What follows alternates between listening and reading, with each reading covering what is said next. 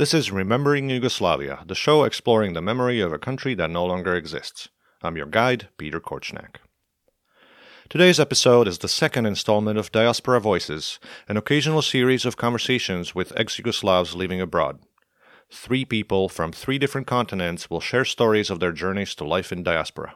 We talked about home, leaving home, making a new home, returning to the original home, about identity, ethnic and Yugoslav and just human, about nationalism and rejecting it, about family and love and that disappeared country that connects us across the planet and the ages.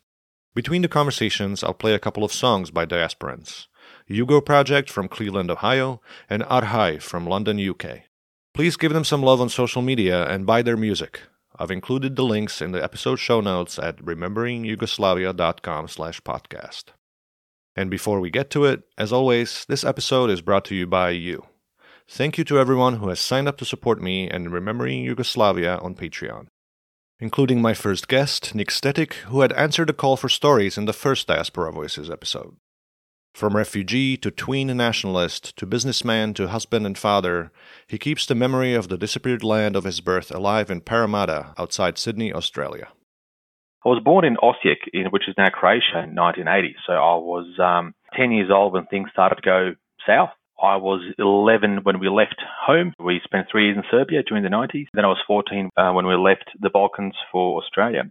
I grew up as a typical communist child in communist Yugoslavia. I was one of the Titos pioniri. We sort of followed the Yugoslav line. We were proud Yugoslavs. My grandfather was a World War II veteran, decorated communist, lifelong party member. So we sort of were just a normal family living a normal life. We were, I wouldn't say affluent, but we were fairly well off. In the late 80s, all the nonsense started happening. And in 1991, when actual skirmishes started in Croatia between Serbs and Croats, we started receiving death threats. And one of our former neighbours, he said outright to Mum, that there was a skirmish in a nearby village. He goes, if something like this happens again, we're going to murder your child. And Mum just freaked out. This was really hardcore stuff. So Dad picked us up that afternoon, drove us to the airport, and we fled to Macedonia for a little while, and then we decided to head back home. Things were getting worse, and in August of 91, we decided to flee to Serbia for a period of time until things settled down. So we just packed a couple of suitcases, took the gold, took the cash, left everything else, and headed to Serbia for a few months. That ended up being 3 years. Shortly after we arrived to Serbia, the barricades went up and the borders were closed. So we were basically now stranded in Serbia without any of our belongings. We went from a place where we were told we're not desired because we are Orthodox, we're Serbs. We went to a place where we're told we're not desired because we're from Croatia, even though we're ethnic Serbs. It wasn't an easy experience. I was bullied by locals. I had one of the kids call him Ustasha. It really struck home because we come from a family of anti-fascists. At that time, I started to swing right pretty hard. I was supporting Vojislav Šešelj, even like somebody, like a kid who's 11 or 12 years old. You're a kid growing up and you're trying to sort of understand what's going on. The resurgence of nationalism in those early 90s was ridiculous. And the propaganda on TV was just phenomenal. I mean, at the time, you accepted it as a truth because you wanted to be the truth. You embrace it. You do what other people do. So as a kid, you just go, yep, okay, this is it. I'm angry. I'm angry at the other side because they kicked me out. So, and then this other side is against them. In Serbia, Nick's family lived in Sombor and in Novi Sad. We had some cash, enough to buy a crappy old apartment or house. So we thought, okay, well, let's buy something. Let's settle, start a new life. And to buy property, you must be a citizen. To be a citizen, you must own property. It was an infinite loop. So my parents started talking about the future. By 93, 94, we had spent all of our savings. My father had an uncle living in Australia. We still had enough money to pay for our airfares. And they said, oh, look, we can help you sort of apply for a visa. And if you get it, well, then come here, which we did. And the rest is history. Where are you now with the whole nationalism thing? It sounds like you've now recovered from that affliction. It sticks with you for a long time. It becomes ingrained in you, especially during your formative years. Honestly, it has taken me the best part of 20 years to reset myself to some sort of norm where I don't follow we're the victims and they're the aggressors narrative. No one is 100% right or 100% wrong. There's always two sides of everything. And it has taken me a long time of living away from that mindset to actually reset myself to some sort of a center. And as you start to mature and age, you start to question things. Probably the catalyst for me to really start questioning everything was a DNA test. I took a DNA test because I wanted to see how Serbian I am. The results were really surprising. I'm about 75% Greek Balkan DNA, non-specific, and the rest is a mix of general South European, East European, some Italian. Okay, I'm very much European, but what's the Serbian gene? And then I started to look into things more and question things. And then the yarn becomes unraveled. The whole thing becomes jumbled up and you try to make sense out of it. I'm still dealing with some of these remnants of my past nationalist sort of, not upbringing, but beliefs. Nick met his wife, who too is from Serbia, in 2010. They married in 2015, she moved to Australia in 2016, and last year they added a daughter to their family. But I'm curious about life in Australia, adjusting to diasporic existence, so to speak. What's it like to be a Yugoslavia-born Serb in Australia? The original migrants to Australia were Ustaše and Chetnici. Before that, there weren't many Yugos in Australia. There was a Yugoslav club in the 80s, which broke up when the war started, and that has been it. So you take one side and you stick to it. As soon as you step away from that nationalist narrative, you start to notice that people don't really view you as full Serb.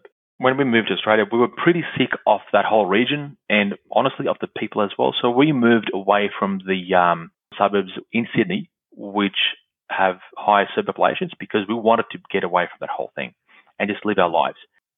I spent my teenage years out of the community completely. My friends were Indian, Lebanese, Italian, Australian. My high school had 6 kids out of 1,000 and a bit who were from the former Yugoslavia. That includes Croatians, Serbs. So we sort of said, hi, hey, how's it going? Kako ide? Šta ima? But we weren't really friends. So I hung out with everyone else. I only started getting involved with the Serbian community through a church choir in the early noughties. For about 13 years, I was quite active in the church community. I'm still sort of a part of it, but not really. I've again withdrawn and I'm trying to live my own life. Like many migrants who can't get work, my dad started a business in 1997. He was working in a dead-end factory job and he was just saying, well, there has to be a way to do something else. And so he decided to start a cleaning business, maintaining residential buildings on the outside. I've been running the business ever since. We built it up from scratch. It's not glamorous. It can be dirty work, but it keeps me physically active. And it lets me do my own thing while making enough money to sustain a comfortable life. I struggled with the concept of being a Serb in Australia for quite some time. But then as time goes on, you reconcile things and you can be both Australian and Serbian. As long as you accept the land you live in, the laws and the people, they will accept you too. And you can speak your language, you can eat your food, you can go to your church, you can do anything you like. It's no word of a lie when I say that I absolutely love this country. I get homesick after 7 days in either Croatia and Serbia. I've gone back on a regular basis, but 7 days later, I'm ready to come home. Every time I land in Sydney, I tear up because I'm happy to be home. The way I put it is when we were told by 2 countries that we're not welcome, Australia said, hey, come in. Here's social security until you can find work. We'll help you out. Here's a visa. Yep, great. Here's citizenship. Here's a nice little blue passport. Enjoy your life. I mean, I will leave my bones here. I will not be buried over there. What about maintaining connections with the original homeland? See, it's funny. I love going back there. I was here for 7 years before I went back. And at the time, I was really, really homesick to go back to the Balkans because I was in my early 20s and life was a bit difficult here and I just wanted to go back. And I kept having these recurring dreams of going back to my hometown, Osijek, but never actually getting there. I would have this dream on a regular basis until I went back. And the dream stopped. And from that point on, I went back for fun, to see family, for pleasure, to see the graves because my grandparents' graves are there. look, I get emotional when I want to go back there because it's a previous life. It's where my previous life was.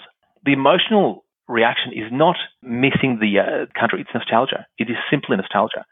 I'm yearning for what was back then, and that doesn't exist anymore. My hometown was a lively hometown full of kids. We used to go for walks along the river.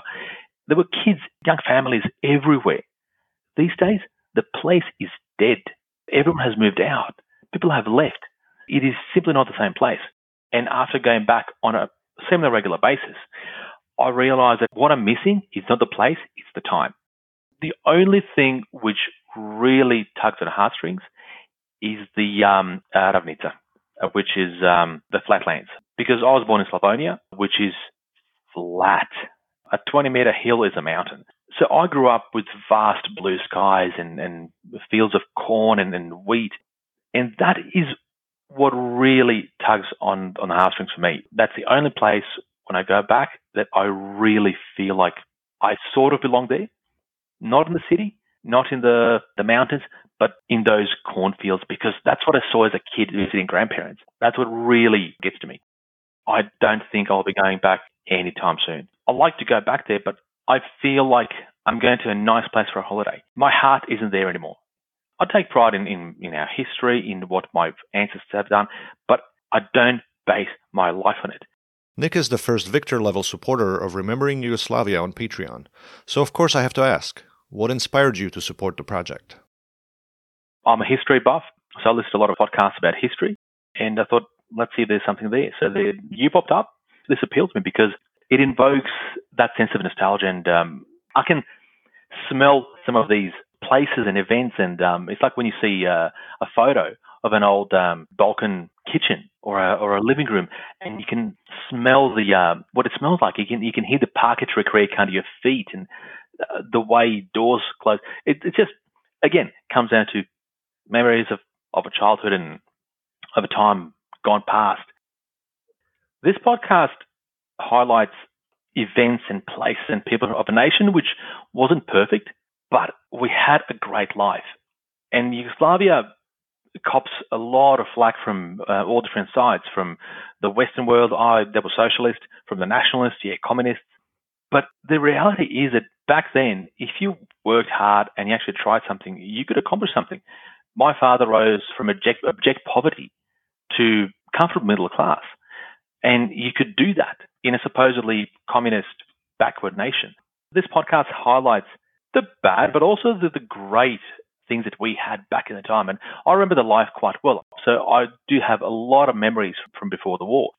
I want people to know that what we had back then, it wasn't this horrible, awful, failed experiment.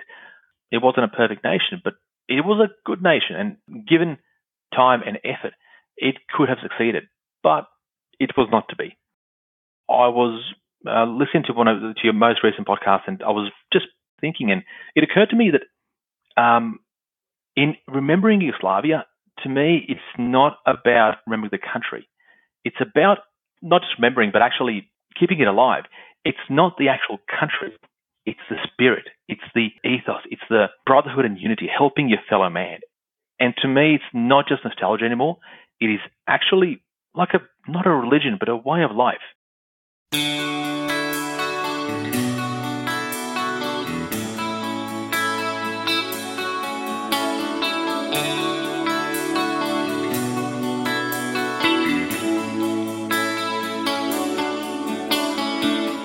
Ja kroz dane prolazim, stavljam misli na police, voz polako odlazi, spakuj stvari, vreme je, kiša pada na polju, vino kvari planove, loša priča u krevetu, spakuj stvari, vreme je.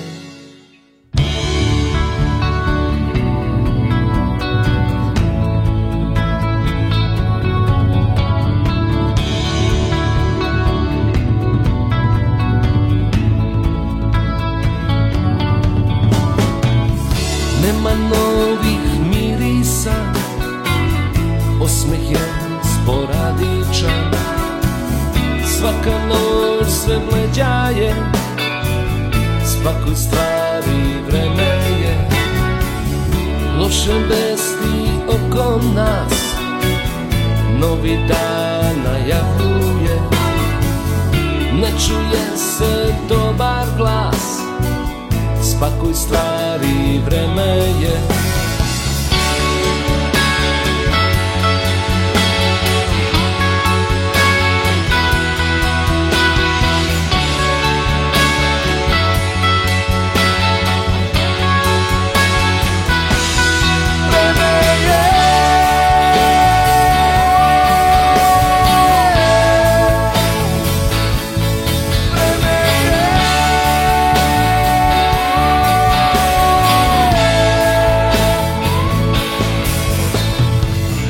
Menjao sam gradove, menjao sam ljubavi, sve na isto svede se, spakuj stvari, vreme je. Kiša pada na polju, vino kvari planove, loša priča u krevetu, spakuj stvari, vreme je.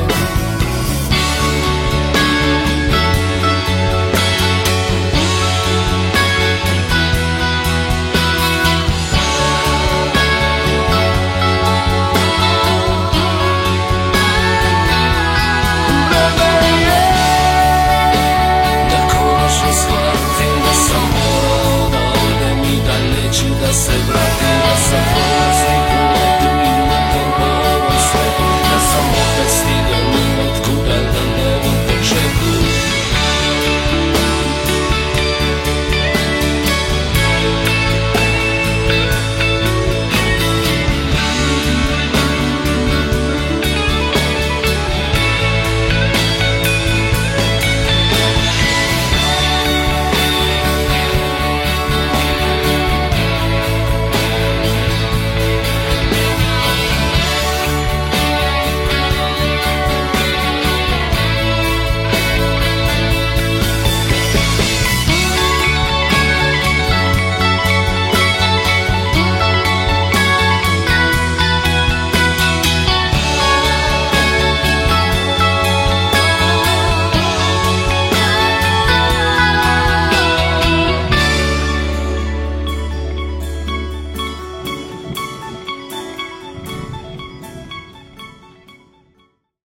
My next guest discovered me, or rather this podcast, on Instagram and, being a podcaster herself, reached out to connect. A daughter of a merchant marine and a chemical engineer, Eva Jankovic lives in Vancouver, BC, and even though, to my dismay, she's not a Canucks fan, her knowledge about Yugoslavia and what she does with it makes up for it several-fold. I have no lived experience in the former Yugoslavia. I was born in Belgrade, moved to Canada when I was 3. Right after the NATO bombings, my family immigrated here to Canada, and I grew up in Vancouver. I have, for most of my life, had this kind of nostalgic feeling, or this sense that I'm from a place that doesn't exist anymore. And the way that you capture that in your podcast, it's kind of a profound feeling. And so the nostalgia, I think, comes from more of a sense of like something that was lost that I didn't actually ever have, and something that I feel like I could have grown up in the place that I was born had it maybe still been that way. Maybe it's more of a sense of longing, because I can't actually say that I'm nostalgic for anything I personally experienced. It starts with what my parents would say. Like, they would always talk about like how things aren't good over there right now, but how when they were young, like, they lived in the best country in the world, and their passport, like, they could travel anywhere they wanted to, and like all this kind of stuff that, of course, like as a kid listening to it, I was like, whoa, what is this dreamland? And why can't I go there?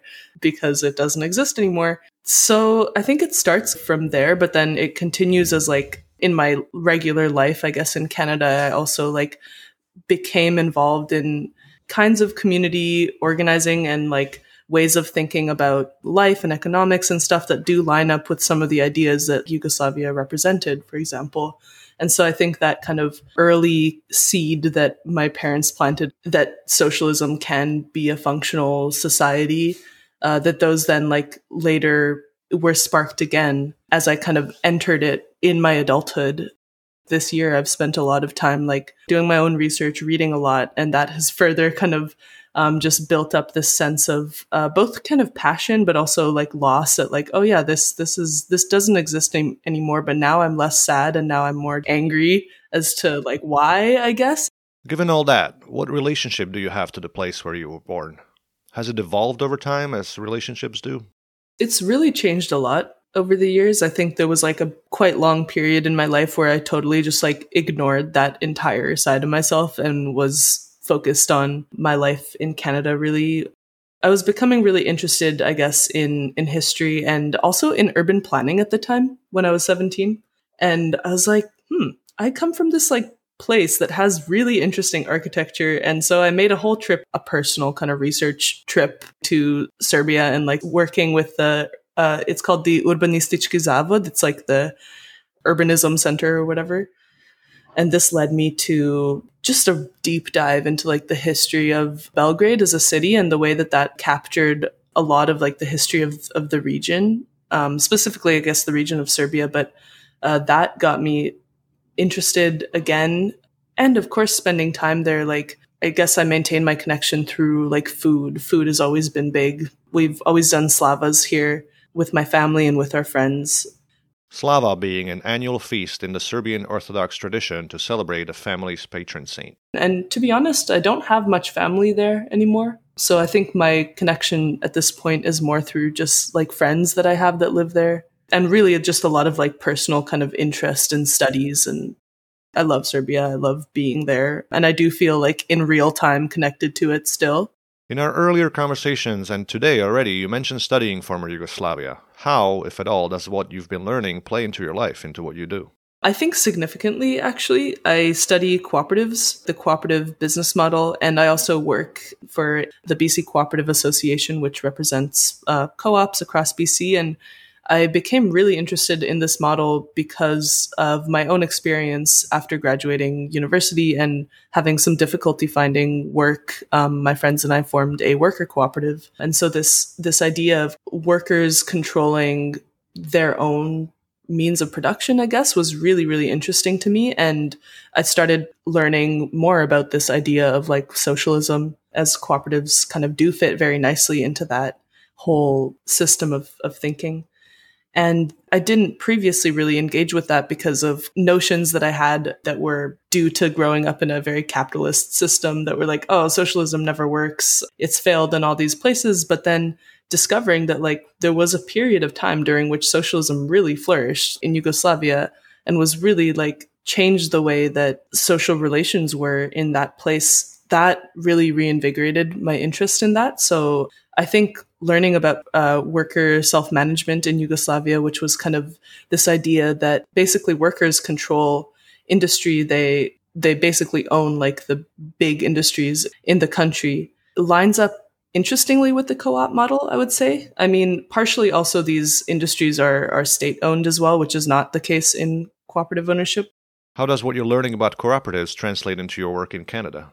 The way that I'm applying that research back to my work here in Canada is actually kind of in the sense of worker-led organizing, because here in Canada, we do actually have a lot of consumer cooperatives, which are very different, I would say. It's basically the idea that as a customer of a store or of a service, you can co-own that service. But I think really what I carry from learning about the history of worker-led socialism, basically in Yugoslavia, is that is kind of the more important type of cooperation. And so this is why I like really am interested in worker cooperatives here. And I frequently try to bring up in all conversations that I'm a part of that if there's any kind of cooperative, be it a consumer co-op or a producer co-op or whatever, the workers should also be members of this co-op and have democratic power and stuff. So I think that's how that learning from Yugoslavia translates to my work today. I'm currently very interested in seeing like how has that history of worker self-management and worker organizing, how might that actually have laid the groundwork for a potential cooperative movement in Serbia today, which doesn't exist currently, really, but could it, is kind of what I'm interested in. Yeah, I'm curious whether they can be a tool for economic organizing and building a democratic society, basically. This is very interesting to me on so many levels. Ideas developed in Yugoslavia being applied today in not just the world, but also one of its successor countries. Co-ops as a tool for democracy. How did you get involved in this work? What are you up to? There was a cooperative movement in Yugoslavia. Some of the earliest co-ops in history were formed in that region. I guess the way that I got kind of connected to cooperative organizing in Serbia is through the protests that were going on this summer. The mass protests Eva is referring to, if you're not familiar, took place in Serbia last July following the decision by the Vučić government to reimpose a nationwide lockdown after having opened up the country before the elections that had taken place in June. The protests turned violent, and they also had an international element.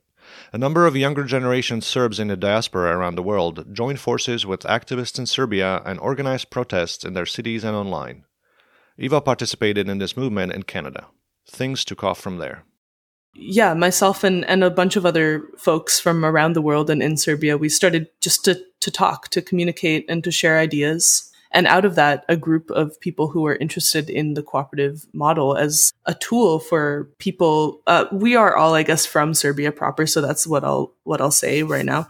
But we, as a group of like Serbian diaspora youth, basically, were thinking of like, how could this model potentially be a tool for economic development and for like youth empowerment in Serbia, for basically like more autonomy and independence for people and for communities, both economically and like democratically. So we have been talking, I guess, for months now.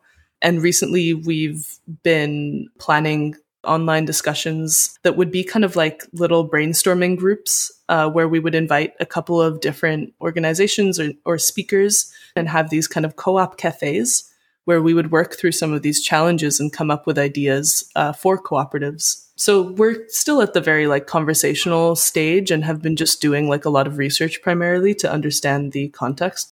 It would seem this kind of work connects you with the diaspora, not just in BC or Canada, but around the world, right?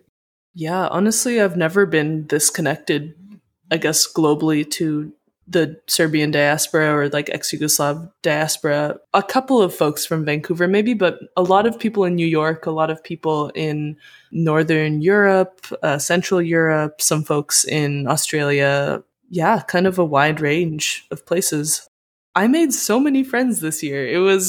I did not expect to make friends during COVID at all, but we've stayed connected. We've just been chatting, and it's just been so like affirming to meet new people who I didn't even know existed, basically, with really similar ideas, very aligned and just friendly. Like we've just been chatting and staying connected like over WhatsApp. What you're describing sounds like a new generation of the diaspora. You call them diasporadicals, which I love. You're focused on, well, not necessarily your nation, which is what a lot of diasporans, not just Serbian, around the world tend to do.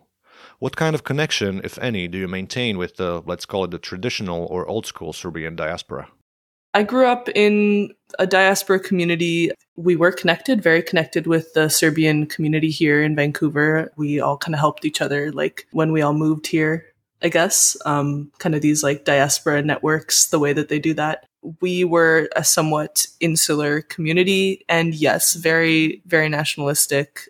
From an early age, I found it very weird. You know, I used to go to like Sunday school and they would make us wear like Kosovo is Serbia t-shirts and walk around.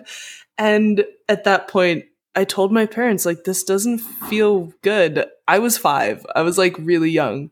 And even then, like, it didn't feel okay to me. And so this is maybe why I have a bit of an awkward relationship with, in particular, my Serbian identity and with the Serbian community that I grew up around. I feel like I set boundaries for myself that I can enjoy my time with them. I can enjoy Slavas. I can enjoy kind of our meals and our traditions and things, but I in no way want to participate in any kind of nationalist narrative. And so much of my work and my like personal research has been about dismantling that for myself. And like, I personally understand that my background and my heritage is very, very diverse, comes from all parts of ex-Yugoslavia, as well as like Hungary and Mongolia and Germany and like Middle East as well. And so I have personally nothing to do with Serbia except for being born there and, you know, having like the cultural upbringing that comes with that. So yeah, it's been a very interesting kind of relationship. In one of your podcast episodes, and we'll get to your podcast in a bit, you said something along the lines of you don't see a future with the Serbian identity for yourself. I found that intriguing. Can you tell me a little bit more about that? I don't see it as like helpful for myself to see myself as like, you know, a Serb who's been dealt like injustice by the world or whatever. That's a dead end.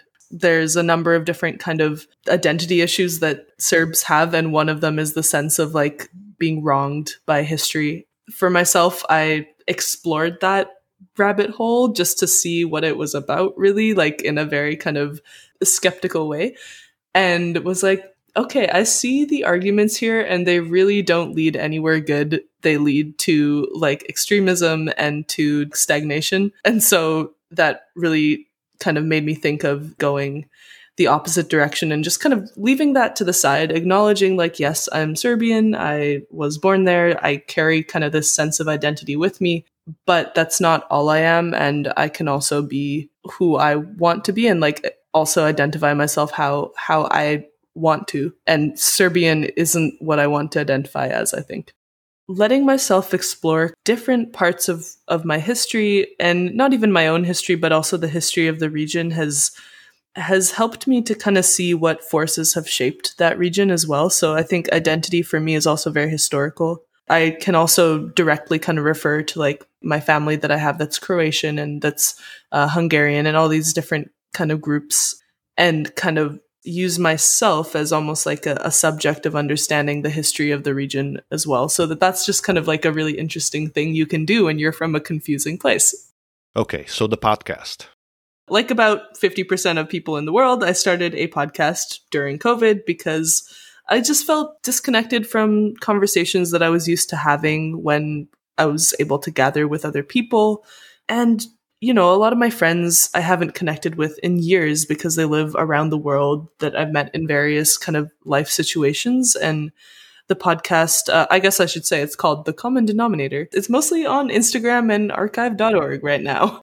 We do talk about a lot of different things, but they are kind of all different takes on community organizing, on justice, on different kind of ideas or models as compared to kind of our current system. So I really have been using the podcast more as like, I would say as a platform to share ideas. I like to kind of interview my friends when they're organizing events or when they have different campaigns or whatever that they're working on to help to highlight those, because I think that our media system doesn't do a good job of that, especially for the most important things.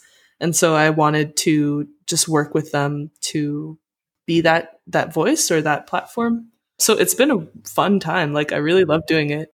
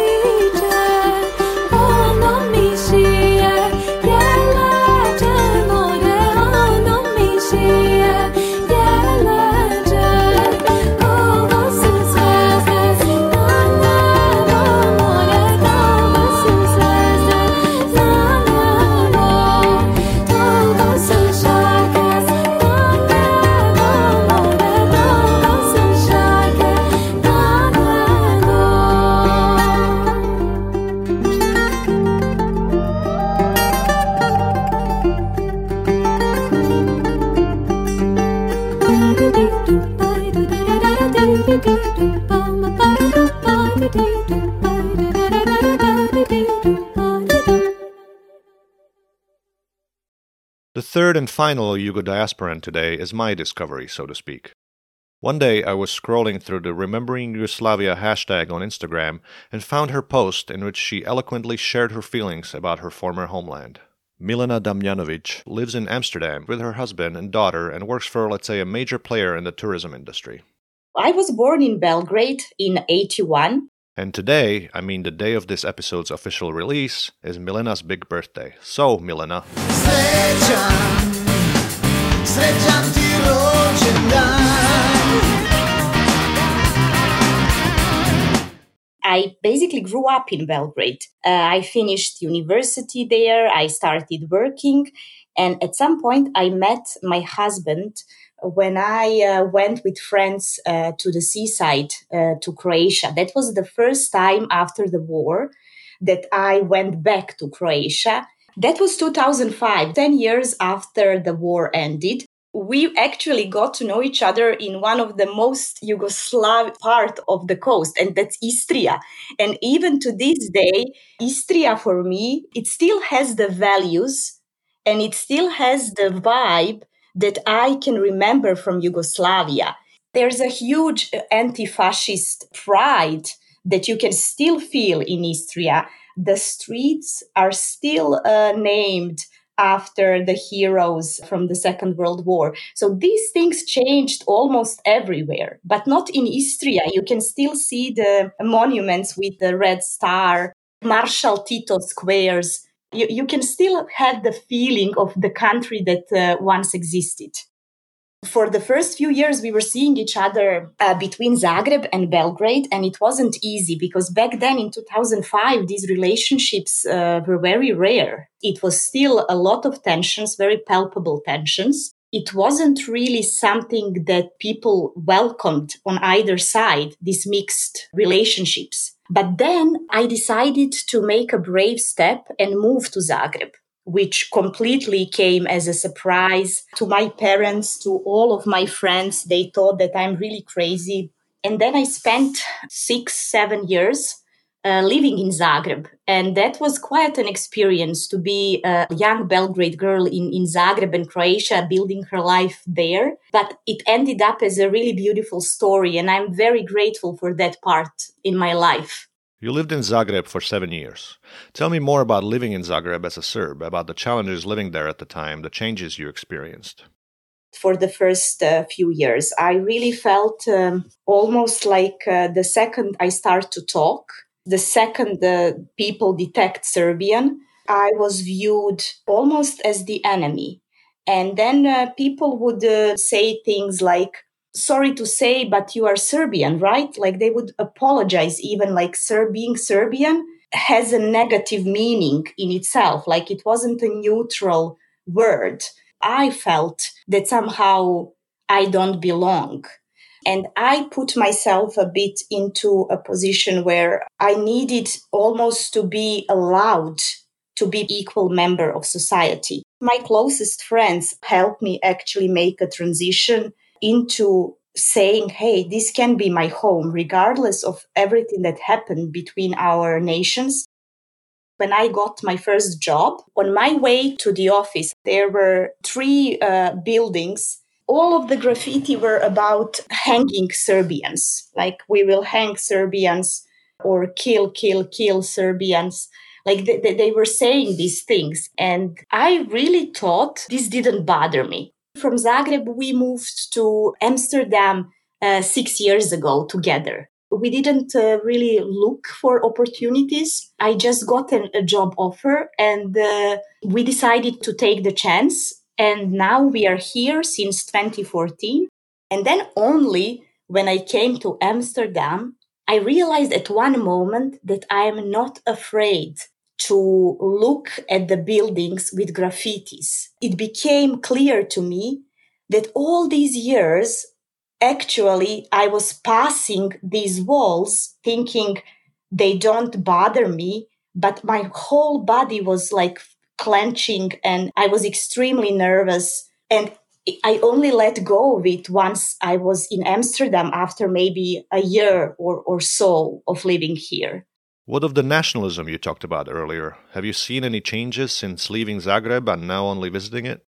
there is again a strong nationalistic element in their politics, regardless of whether they are in the center of the spectrum. Even some of the so-called left options are heavily, heavily conservative and nationalistic, and in a very populistic way too. This summer, for example, we went to Croatia, and the first day when we arrived, there was a small demonstration on the street, and there were young men gathered together holding a big sign saying, we are going to fuck Serbian women and children. At that time, I was seeing a therapist, and I called my therapist from Croatia and I told her about the story. And there was, I swear to you, there was a moment when she thought that I imagined it. And she went to check on the news. And then she admitted to me, she said, I really for a second thought that it's more likely that you imagined it than that it really happened in 2020 in the middle of the EU capital. Okay, you go to Zagreb a lot. What about your hometown Belgrade? I still go back home to Belgrade. My mom, my dad, and my sister, they all live there. I really, really love that city, but I can't recognize it anymore. And I don't feel at home there anymore. And I'm deeply sad because of that. I cried many times after visiting Belgrade because I feel the relief. When I first realized that when the plane takes off, I feel what used to be pure sadness that now is a relief that I'm going into my normal life. That made me so sad.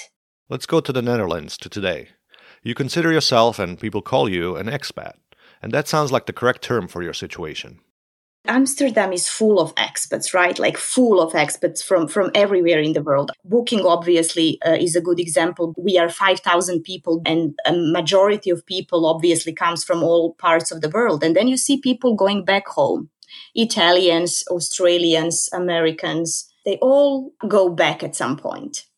And this is where I feel anger toward my country. I really honestly feel anger because I don't have a feeling that there's a place for me to go back to.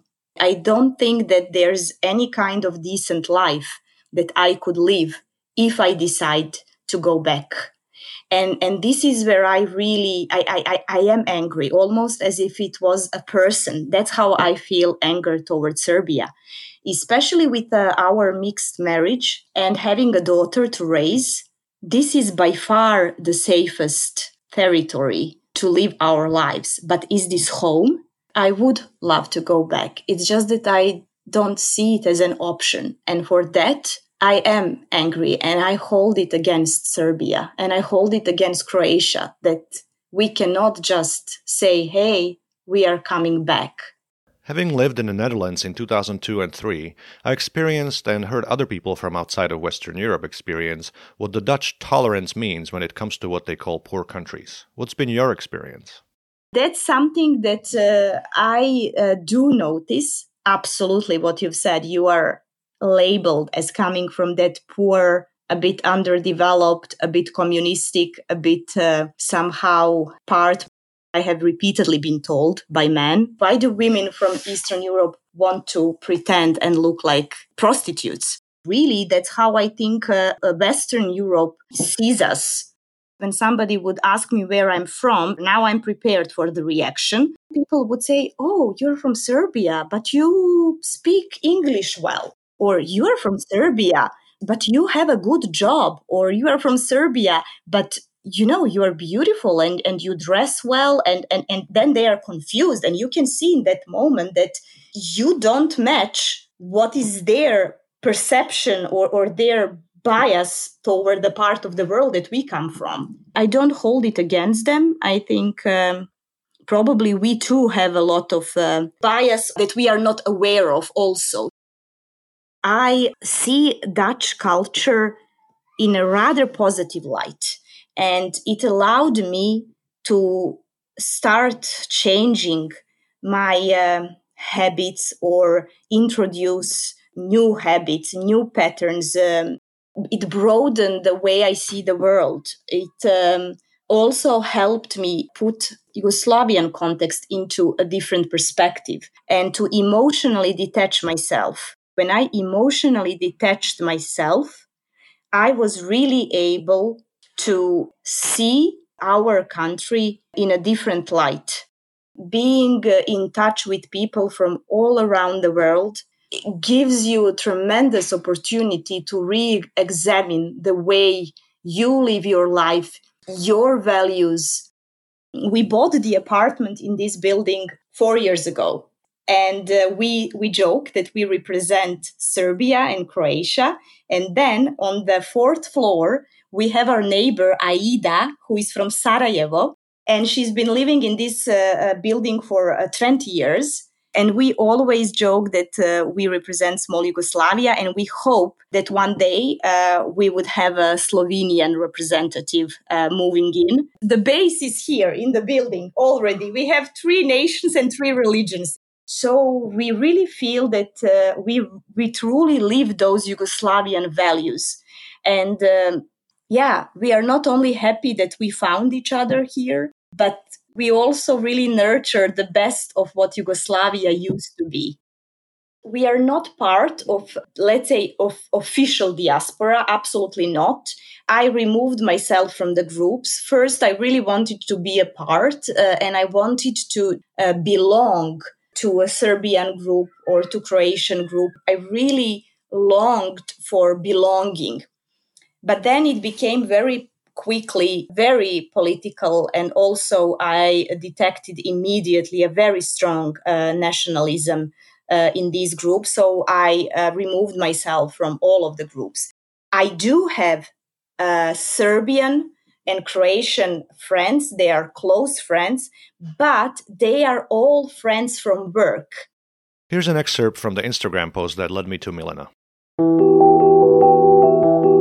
I miss the country I was born in, the country that I loved, that felt like a safe big home to me. I still remember a small, terrified 10-year-old girl that I was, crying while watching the only country I knew and loved disappearing in a bloody war. All these years later, many people from my generation hate that country. They look at it as a dictatorship. I think that the story about the country we were born in is much more complex than that. And for most of my life, I felt shame to admit that I miss that country, that I still love something that does not exist. Something that so many people wanted to escape from, to leave behind, and off into their newly created independent states where the sun will shine brighter. Tonight I get to feel sad and to miss and to love the country that both of my granddads fought for in World War II. The country where I had the happiest childhood. Until I didn't. So Milena, why post this on November 21st? Why these feelings?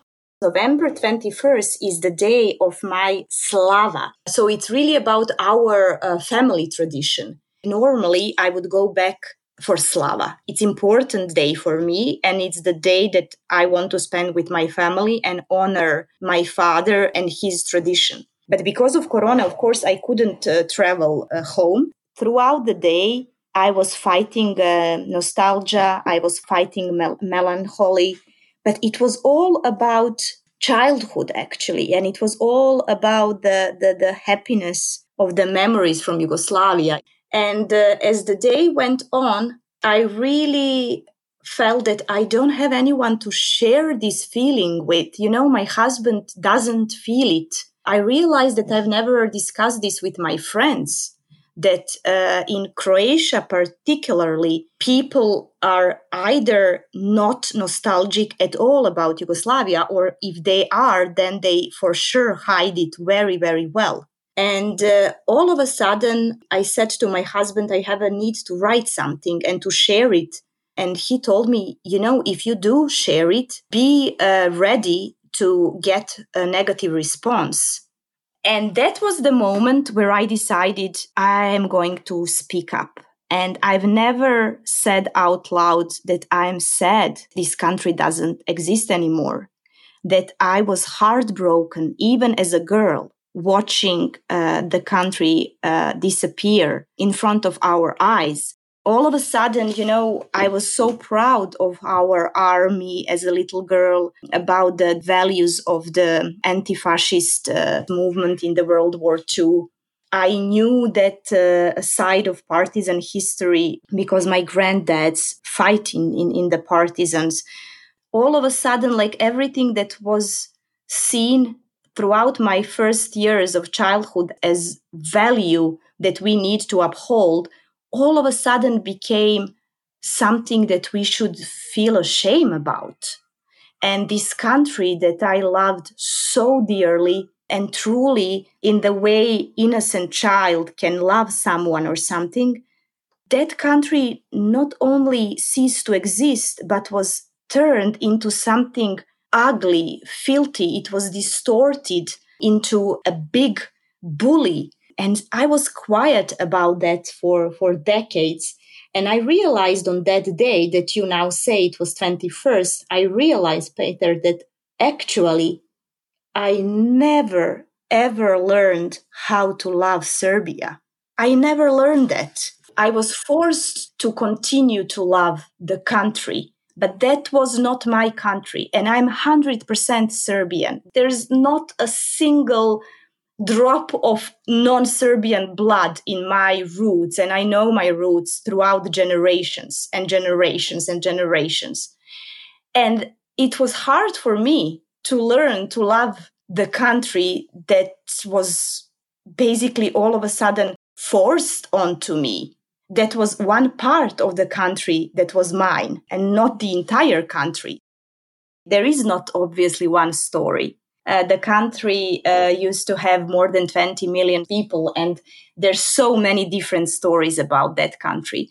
But I really do hope that these stories continue to live, that they are freely shared, that our children don't have to feel ashamed if they want to know more, if they decide that there are things to love about this country, that they would be able to share it freely within any kind of community, and that the memory of the country is going to be as diverse and as inclusive as I believe that country was.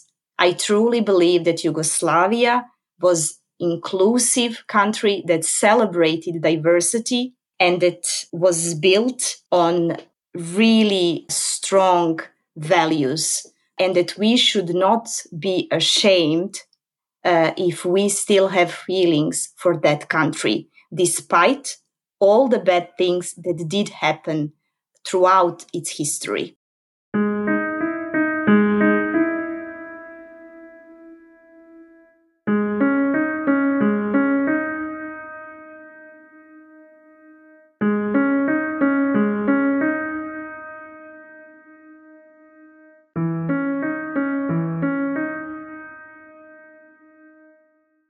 Who am I? Where do I belong? Where and what is home? Who are my people? Living abroad certainly puts answers to all these questions in perspective, though it can take a good while to get to them. I say this both as a comment to Nick's, Iva's, and Milena's stories, and from my own experience living outside my home country for 20 years now. As a longtime student of nationalism, there's a lot I find telling in these stories from the diaspora when it comes to ethnic and national belonging. These aren't the only group identities one can have. They can be far from primary identity markers and conversely can be, and indeed are, but one facet of one's identity. It's possible to not use ethnicity or nation to define oneself, to reject these categories even, and compose one's personhood of other identities, ones that are more productive to your well-being and that of your community. As one sharp-tongued pundit recently tweeted, perhaps hyperbolically, "To be proud of being a Serb, Croat, Bosniak, Italian, German, Englishman, Chinese, Japanese is a sign you haven't done anything in your life." The point is, you decide who you are. Not your government, not your priest, not even your parents. You. Ethnic or national identity isn't in the blood. Plasma, red and white blood cells, and platelets are in the blood. These identities, like all others, are constructs that result from nurture, not nature. You decide.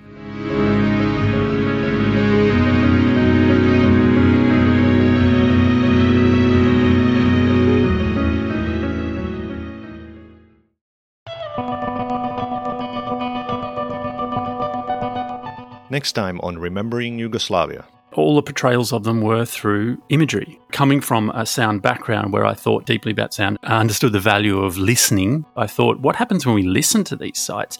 What happens when we listen to the monuments themselves? Artists have used Yugoslav socialist monuments as a canvas for their work.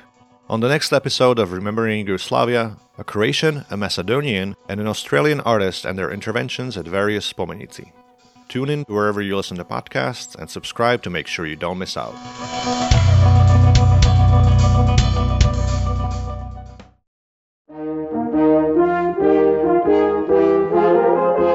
That's all for this episode of Remembering Yugoslavia. Thank you for listening. Find additional information and the transcript of this episode in the show notes at rememberingyugoslavia.com/podcast. Are you a diasporan with a story to share? Get in touch. Do you know someone who would enjoy this podcast? Tell them about it. Do you like this podcast? Give Remembering Yugoslavia a star rating or write a short review on your favorite podcast listening app like Apple Podcasts.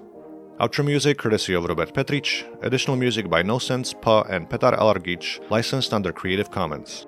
Special thanks to Yugo Project and Arhaj, buy their music. I am Petar Korchnjak. Ciao!